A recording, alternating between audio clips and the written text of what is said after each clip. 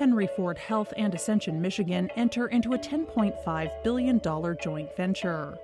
National vitamin and supplement retailer GNC gets into virtual telehealth. And Georgia's Medicaid work requirement expansion sees slow enrollment during its first quarter.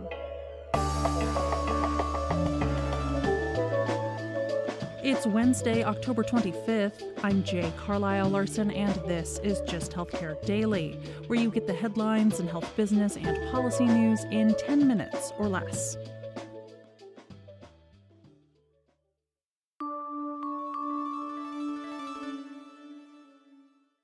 Henry Ford Health and Ascension Michigan have agreed to a joint venture that would effectively create a $10.5 billion healthcare system in southeastern Michigan.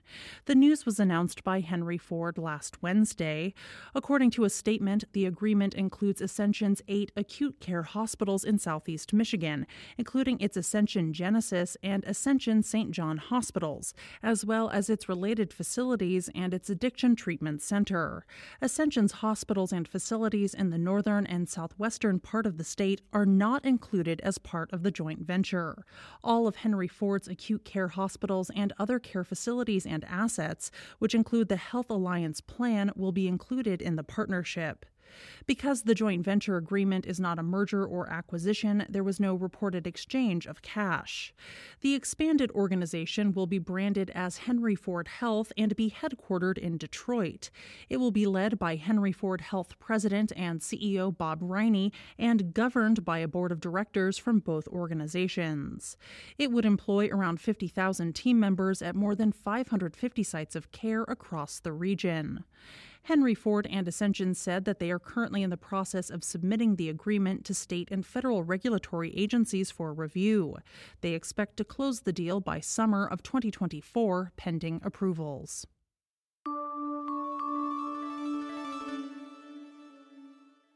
Vitamin and supplement retailer GNC is moving into the healthcare delivery space. The Pittsburgh, Pennsylvania-based company announced Monday that it will offer telehealth services, including primary care, urgent care, and mental health offerings for consumers through its expanded supplemental healthcare service, GNC Health. The retailer's health division was first announced in July. Under the expansion launched this week, people can sign up for the program through 3 membership tiers. These range from $9.99 to $59.99 per month for individuals and families, respectively. There's also a basic plan for individuals that's less than $40 annually. Depending on their tier, members will have access to between 100 and 400 low-cost or free prescription medications. Consumers will not need insurance to access care, according to a statement from GNC.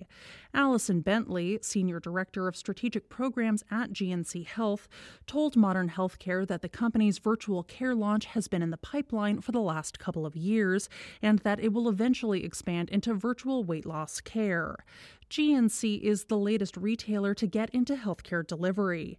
Online retail giant Amazon purchased membership-based primary care provider One Medical earlier this year and offers a telehealth marketplace via its Amazon Clinic site. Walmart is on track to open an additional 28 Walmart Health Centers in 2024, growing to more than 75 sites by the end of the year. And Costco announced last month that it would offer lower-cost telehealth appointments to its 125 million members through New York City-based digital provider marketplace Sesame.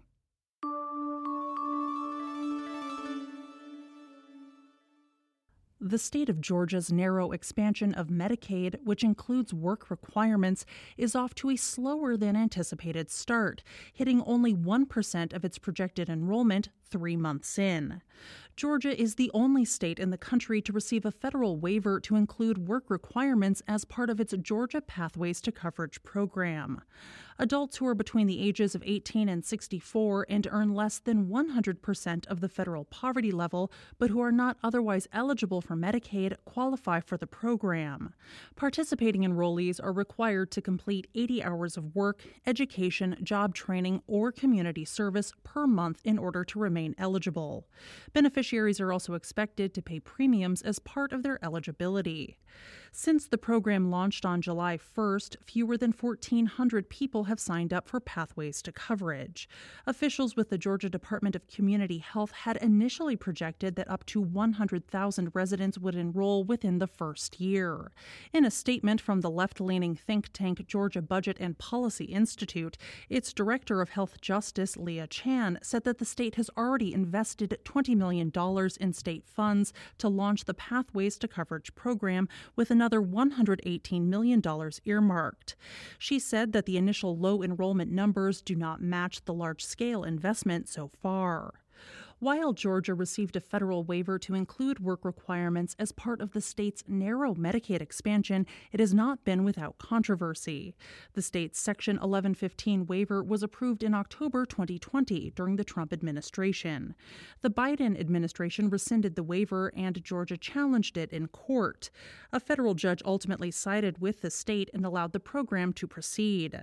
Though proponents of work requirements have argued that they would lead to higher employment, studies have found that not to be the case.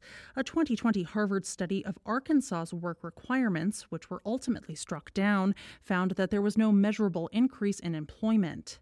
Research has shown that most adults on Medicaid who do not face barriers to work are already working. Moreover, other studies have shown that implementing work requirements is an expensive endeavor for states. Georgia's pathway to coverage's sluggish start coincides with the state's ongoing Medicaid redetermination process, which has so far disenrolled more than 324,000 people since April 1st, according to recent data from KFF.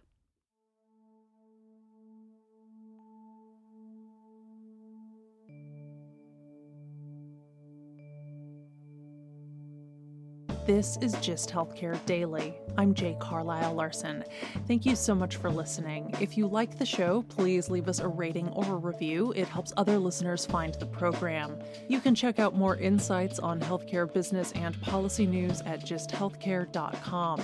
You can also get these insights emailed directly to your inbox when you subscribe to our newsletter, The Weekly Gist.